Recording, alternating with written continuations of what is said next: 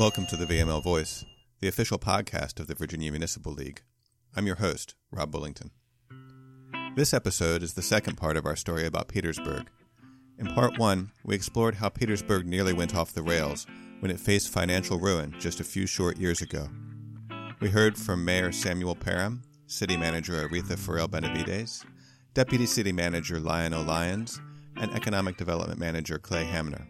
We'll hear from all of them here in part two, plus a couple more folks, as we learn what lies ahead for Petersburg now that it's back on track. Before we get started, after part one aired, it was brought to my attention that I had neglected to include the state's role in turning things around for Petersburg back in 2016. I'm going to take just a minute here to correct that omission. It's not like there was a municipal ATM Petersburg could visit to get the money to pay the Robert Bob Group consultants and the others who helped guide it out of the morass. Of course, even if such an ATM existed, I'm pretty sure in 2016 it would have eaten Petersburg's card and displayed account overdrawn. So, let me now give credit where credit is due. To help me set the record straight about the state's role in saving Petersburg, I decided to call Neal Menkes, VML's financial policy guy. Neal was a longtime member of the Senate Finance Committee's legislative staff, so I figured he might know a thing or two about this. Besides, Neal and I are really good friends, and I know he always enjoys our chats. Just a second here while I dial the phone. I've been meaning to upgrade my phone, but who has the time?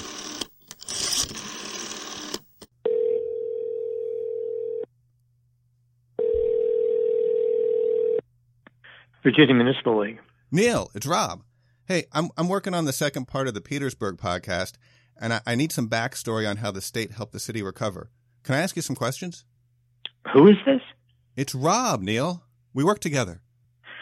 Look, man, I'm busy. It's General Assembly time. Bye. Neal? You there? Neal? Maybe something wrong with his phone. You've got mail. I've got an email from Neal. So, Neal sent me everything I needed to know, including a link to a Richmond Times-Dispatch article from August 2016. Here's what Neal wrote. Don't ever call me again. He's got such a great sense of humor. I always skip over that part. Okay, all right, here we go. Everything you need to know for your podcast, so you won't bother me anymore. It's a catchy title. The revenue challenges that eventually led Petersburg to the financial precipice began as manufacturing jobs disappeared and then accelerated as the Great Recessions descended. The city found itself relying increasingly on cash reserves as revenue streams dried up. And finally, the cash reserves evaporated. By March of 2016, soon after current Mayor Sam Parham was elected to council, it was obvious to the city and her citizens that the status quo was unsustainable. In June 2016, interim city manager Durana Moore Belton asked the office of Governor Terry McAuliffe to help determine and catalog the city's obligations and liabilities and identify the historical causes and structural problems that led to Petersburg's budget crisis. The key person for the state was Richard Brown, now retired, who was the Secretary of Finance at the time. He organized a task force of auditors headed by Chesterfield County's former Deputy County Administrator, Cheryl D. Bailey. Another key player, Martha Mavredes, was the Auditor of Public Accounts. Her people had to sort the record-keeping and procedural mess at Petersburg's Treasurer's Office and at the city's finance office. The task force identified all the city's financial problems and basically constructed from scratch an audit of the city's finances going back to 2012. Secretary Brown and the task force were also instrumental in managing the bond challenges faced by the city. Admittedly, the state had an interest in making sure Petersburg stayed solvent. If it had defaulted on certain bonds that involved surrounding localities on joint projects like Appomattox River Water Authority, the financial crisis would have spread to others. The state did not want to be on the hook for assuming the city's debts and operating deficits, but the Commonwealth did step up to pay for the outside expertise the city would need to survive the financial crisis. This budget language was the basis for the state appropriation that paid for the Robert Bob Group to consult with Petersburg specifically, and to direct the Virginia Auditor of Public Accounts to develop a process to test the fiscal soundness of all Virginia's cities and counties. The General Assembly also adopted an idea from Senator Hamner to form a joint subcommittee on local government fiscal stress to better understand the struggle local governments face to remain financially sustainable.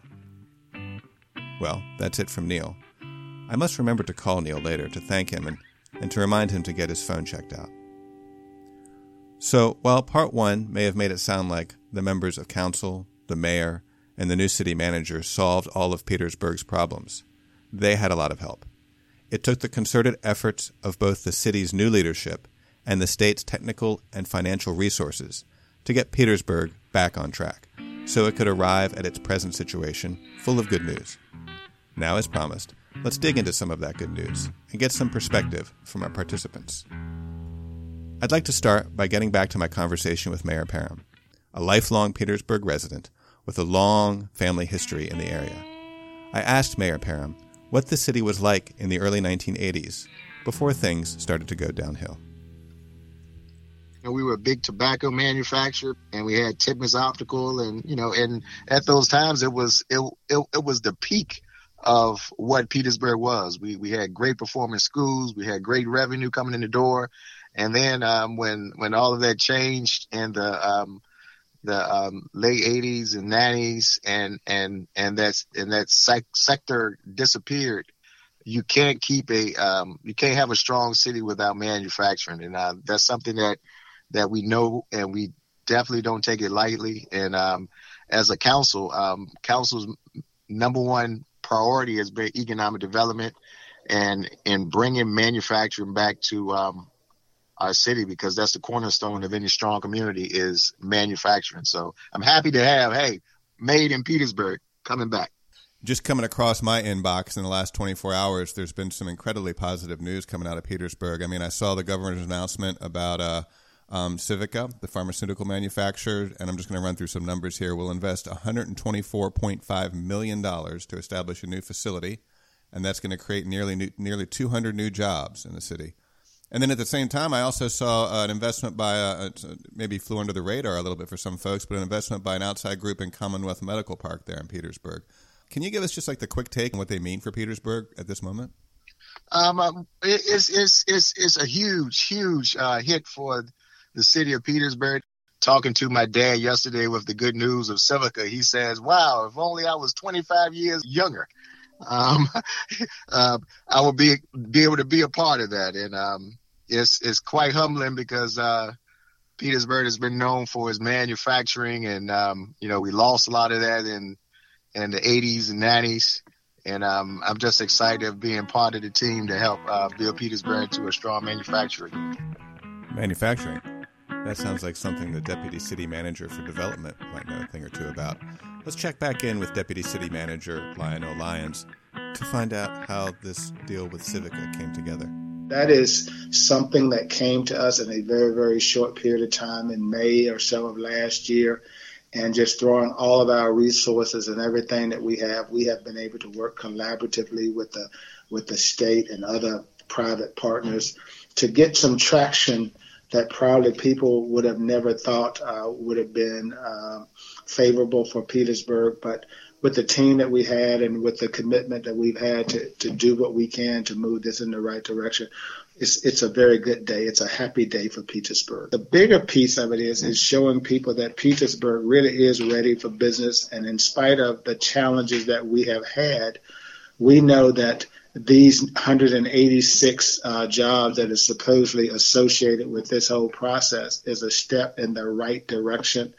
And it gives us an opportunity not only to do a great job here, but to use this as a building block for us to say to people that in spite of what you heard, Petersburg is open for business, and we are putting together the right resources. And our leadership team from our mayor and city council and others, they have been at the table with the manager and others and helping us to move our projects forward. And I think we're clear headed in the right direction. Speaking of moving, one of our participants has done some moving since part 1 of this episode aired. I'm speaking, of course, of Petersburg's now former city manager, Aretha Ferrell Benavides, who on February 19th departed her position in Petersburg to become city manager of Duncanville, Texas. This is something of a homecoming for Mrs. Benavides, who had served as city manager of Glen Heights, Texas, for 2 years before coming to Petersburg. Knowing of her imminent departure and prior experience when we originally spoke, I wanted to know what she thought of it all. You've had experience being a manager in 2 different states now. I'd be interested to hear what stays the same no matter where you are doing that job, and what did you find to be a big difference in coming to Virginia? Well, one of the things that a lot of folks don't realize is that Virginia and Texas function under different structures. You have Dillon law here, and you have home rule in Texas. Texas, you get to make any decision you want that the state says you can't make. In Virginia, you can only make decisions that the state tells you can make. And so that's a big change, and that's a big challenge in understanding. The other part is we have in Virginia, which are things called strong cities, independent cities. So I have both a city and a county function underneath me here, all of which really give you a broader array of responsibilities. Now, I also worked previously in Prince George's County, Maryland, which was a very combination of city-county functions as well as Los Alamos. But the one thing that stays firm is you've got to know where the money's coming from and where the money's going. It all starts with money. No matter how you strong fiscal management with policies and procedures in line are the most important things. You cannot do city services without the revenue to afford those things. And so if you start with the money, all the rest will follow because you're able to invest in things. Money helps economic development because it improves your schools, it improves your road, it improves the things that makes companies want to come to your community, and that's how you make more money. And then it comes to the last thing, is the people. You know, we call ourselves public servants, and our job is to serve the people and be there for the people. And in order to do that, we have to be aware of the fact that the people are number one for us. They are the ones who look at what we do. They're the ones who benefit from what we do, and they're the ones who suffer if we don't make good decisions. And so that's something that I think is really critical to keep up front for all of us. And you start with that in mind. You start that everything you do impacts someone. And when you start with that in mind, with that passion and that compassion that comes with it, it makes a big difference. So you'll notice that City Manager Ferrell Benavides was talking about how important money is to making local governments able to do things for their residents. But then she spoke about the people those projects are intended to benefit, and the need for compassion in all we do. That got me to thinking about fairness and equity and all the really essential issues many local leaders are working to address now. I was fortunate to have among my group someone with a bit of experience in that area. Deputy City Manager Lyons had served as Phoenix, Arizona's Director of Equal Opportunity for a time, and as part of that work, he had earned a City Manager's Excellence Award in 2011. I wanted his perspective. If you don't mind, I'll bring up that City Manager's Excellence Award you got there back in Phoenix. According to what I was looking at, you received that award for serving as the facilitator for the 2010 City of Phoenix Community Engagement and Outreach Task Force. And I'm quoting here, this initiative brought 45 community and business leaders together after a significant police and citizen incident, resulting in a 32-point action plan to improve relationships between the police department and the community. Now, it's no secret that that very same issue is at the forefront these days. There's lots of pieces of legislation before the General Assembly right now that tie directly into sort of reimagining that relationship between law enforcement and citizens, and also environmental justice is a big topic related to that as well. I'd really like to know your thoughts, given your experience with what's being considered now and what that might mean for Petersburg in the next year or two.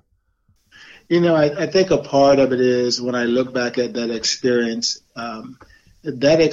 grew out of an unprecedented situation where a fire had taken place in a community, and the city council member who lived in the community came out to check on a neighbor, and it abruptly turned into a unfortunate situation between an officer and the city council person that led into a conversation that had been taking place throughout the community about the lack of trust of citizens as it relates to police, which proliferated into a bigger issue in terms of what do we need to do in the context of the word community engagement?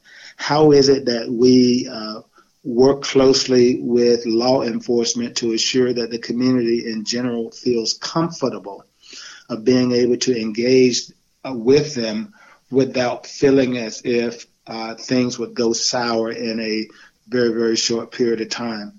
That led to the development of this group from the city manager in trying to make sure that this issue didn't proliferate into some of the things that we've seen that has happened more recently in our country, but also in bringing them to the table and bringing the community groups, the faith-based organizations and others to be a part of the conversation about what do we need to do? What do we need to do in terms of working collaboratively together and not pitting one against the other? And then also trying to think about the legacy, not just of the community, but the legacy of our leaders in terms of making things a bit better than where they were. Some of that became the issue of community police training. It had a lot to do with neighborhood outreach. It had to do with more focus on diversity within organizations. Unfortunately, police departments became and has become over a period of time more developed under the military model. And so as a result of that, the issue of communication and tearing down some of the bridges, when I say tearing down some bridges that were built where it was a us and a them, but trying to build a different bridge of collaboration. And I think, quite frankly, in my place in Phoenix, it was just emblematic of some of the things that we ultimately were able to see here. But at the end of the day, we came at it with some very, very solid recommendations that included some training, some conversations that ultimately that organization would probably sit back and say they were very, very proud of, in spite of the fact that that whole incident was brought to the table in something that could have turned out to be a lot more negative in that process. If you don't mind me asking, does what you see, the different ideas being considered now and the specific legislation and whatnot, does it give you hope? Yeah, you know what? I really do. I think that in spite of things, as long as people are talking and as long as individuals are engaging, and as the most difficult thing as I start to think about the issue of law enforcement and community engagement, always takes me back to the conversation about race.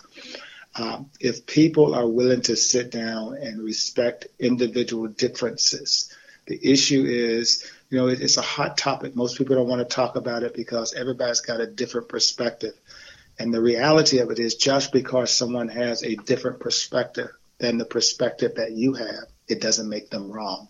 And so I think the reality of it is bringing people to the table, finding the right opportunities for individuals to agree to disagree, but try to find some degree of common ground, and then you can make positive steps incrementally. And we won't see a huge change overnight, but incremental steps are really steps in the right direction. Thank you for sharing that. And I really appreciate you joining today. Well, thank you very much, because, as a part of some of your questions, you made me think of some things that I haven't, when you're in Petersburg, and this has been, you talked about long hours. We have put in, a tremendous amount of hours to be here and to get us to where we are. And unfortunately, sometimes I have not had much chance to even sit back and reflect on the Phoenix experience, because from the time that I came here to work with this team, it's been just straight boots on the ground and trying to stay focused on the day-to-day challenges of moving Petersburg in the direction that we all hope to see it going. So with new businesses coming and its finances stabilized and prospering, Petersburg is certainly poised to grow. But ironically, Petersburg has an incredibly valuable asset that could be threatened by too much growth: a large number of historic buildings and areas of downtown. This is why so many movies and shows have been filmed in Petersburg over the years. To learn more, I checked in with Economic Development Manager Clay Hamner. So there's this delicate balance that occurs, right? So you have a city like Petersburg that has a lot of historic buildings that have, survived a lot. And at the same time, in order for the city to prosper and for people to want to be there, there has to be jobs and there has to be, growth that isn't just tourism related. Correct. Do you feel that Petersburg is on a good track to maintain that balance? And is there a story to be told there about how a city can do both at the same time? There is, and I think HPF is one of the right foundations that can mediate this. The city has to zone things the way that it zones them. And then when you get these private foundations that come in and help preserve the history, that will help movies and Hollywood and these TV shows that keep coming back to Petersburg stay in focus and keep the city on this path of where it looks like it's from the 1700s and the 1800s, and yet on the perimeters where these new companies are coming, they're building new facilities. They're going to be high tech, but they're not going into the old town locations. So the balance should be able to be maintained. I've seen a few things online about Petersburg being, this really well-kept secret. Do you think you're putting a monkey wrench into that whole notion? Well, with the governor's announcements of Ampak Fine Chemicals, Flow, and Civica coming to Petersburg, we want publicity, and we want good publicity. This is a lot of tax revenue that'll be coming back. And as the mayor probably mentioned, when the BI plant closed back in 2016, that was about $3 million worth of revenue to the city that was gone. So now those types of revenues are coming back, and property in Petersburg is probably going to be very, very affordable for the next couple of years. Well, as someone who lives in a city that definitely does not have an affordable real estate market, I'm intrigued. Is Petersburg one of those places where in 10 years people will be saying, if only I'd bought property there when it was affordable, I'd be rich? Certainly, there are areas of Richmond that not too long ago were undesirable and cheap, and now nobody with an honest job can afford to buy so much as a storage shed there.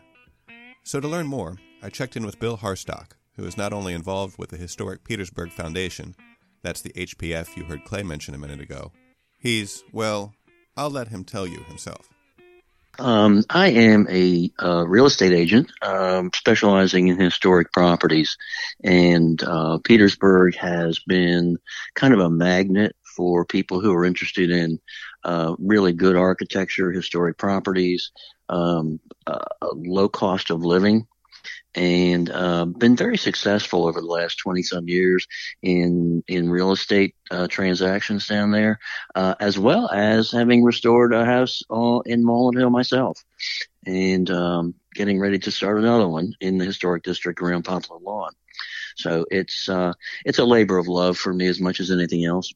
And then I was on the board of Historic Petersburg about 20 years ago, and have recycled back onto it again in the last 3 years, and am the real estate committee chairman. And so we're actively involved in trying to acquire properties, turn them over to folks who can restore them, and bring the neighborhoods back, basically. And I want to hear a little bit more about the house that you've restored, but before we jump into that, just there seems to be sort of this wonderful nexus of things in Petersburg happening, particularly with all the historic homes that are available or that people are renovating, combined with some recent economic good news. I mean, as a real estate agent or as somebody with a history in real estate in Petersburg, would you consider this the beginning of a new era for real estate in Petersburg, or is this something that's been going on for a long time? Well, Petersburg is kind of an interesting animal. It's up and down. 15 years ago, we had a real resurgence in people who are interested in buying properties down there and restoring them. And then, of course, the recession hit, and then everything kind of died. Now we're seeing another resurgence, and I think a lot of it has to do with the fact that Richmond has gotten so expensive and has gotten so tight on the real estate market that people are looking beyond what immediate area of Richmond has to offer. And I tell my clients all the time that if you live in Petersburg, especially in the downtown historic districts, and you have an office in Richmond, it takes you no less time and no less distance than if you lived in Short Pump to get to work. And the traffic is not bad, and plus the fact the cost of living in Petersburg is so reasonable, and the availability of historic properties to restore or that have been restored is just amazing. It really is. And I've been very fortunate in the last 6 months to have a tremendous increase in sales. It's been very gratifying to see all the properties that are being picked up, and a lot of them under restoration right now. Yeah, and so tell me a little bit about the house that you've restored and that you have. I bought a house down in Walnut Hill, which is one of the little suburbs of Petersburg, which actually is getting ready to go into historic district status. And most of the houses there were built between 1900 and 1930, but they're large. They're beautiful houses that are very similar to things you see in the near west end of Richmond or on Monument Avenue, actually. And so I bought one that was a former mayor's house and restored that one, and it was about a 3,200 square foot house. Large lot, very good area, and it's part of the resurgence of that area now too. From the research I've been doing online, there's just no shortage of these amazing large historical homes. When I say large, I mean some as large as up to 7,000 square feet. Right. That that individuals such as yourself are purchasing and renovating, and I'd be interested to hear. How does the city work, maybe through its historic zoning ordinance or whatnot, to first of all ensure that the historic integrity of these structures is maintained even under private ownership? And second, is there a method or a program that allows the public to view these homes in some fashion, given their historic value? The city has been very, very good as far as promoting historic renovations and preservation in the city, primarily through the Architectural Review Board, which is part of economic development. And they administer the historic district designations for the city. And what happens is if you buy a historic property or a property in the historic district, you are under the watchful eye, I would say, of the Architectural Review Board. And anything you do to the house must be approved by the city and meet the guidelines of not only the city preservation guidelines, but also the Department of Interior guidelines as far as what you can do to the property. We as Historic Petersburg Foundation do have easements on 160 plus properties within the city, which makes them under our control as far as what happens on the exteriors of the buildings. And we have to approve anything that any homeowner would do. And we're pretty flexible. I mean, we're not hardcore preservation geeks. We're promoting the city, and that's the key to it. And we try to help these people as much as possible to do the right thing with all the historic properties. So people can leave their hardcore preservation geeks bumper stickers off their cars when they move to Petersburg. Yes, they can. They sure can. It's we're great to work with. We promote preservation, and we actually get down in our hands and knees and actually help them out and do some of these things. When we're allowed to start doing everything we used to do again, what's something that Historic Petersburg Foundation does that you're looking forward to getting back to being able to do? We have already instituted walking tours of the historic districts and meeting homeowners and having folks just walk around and look at things from the outside. This is COVID safe. We used to do holiday house tours. Last year we did a dependency tour in the High Street area that would allow people to look at the buildings in the back, the ones that were kitchens or ones that were servants' quarters or ones that were auxiliary buildings of some sort.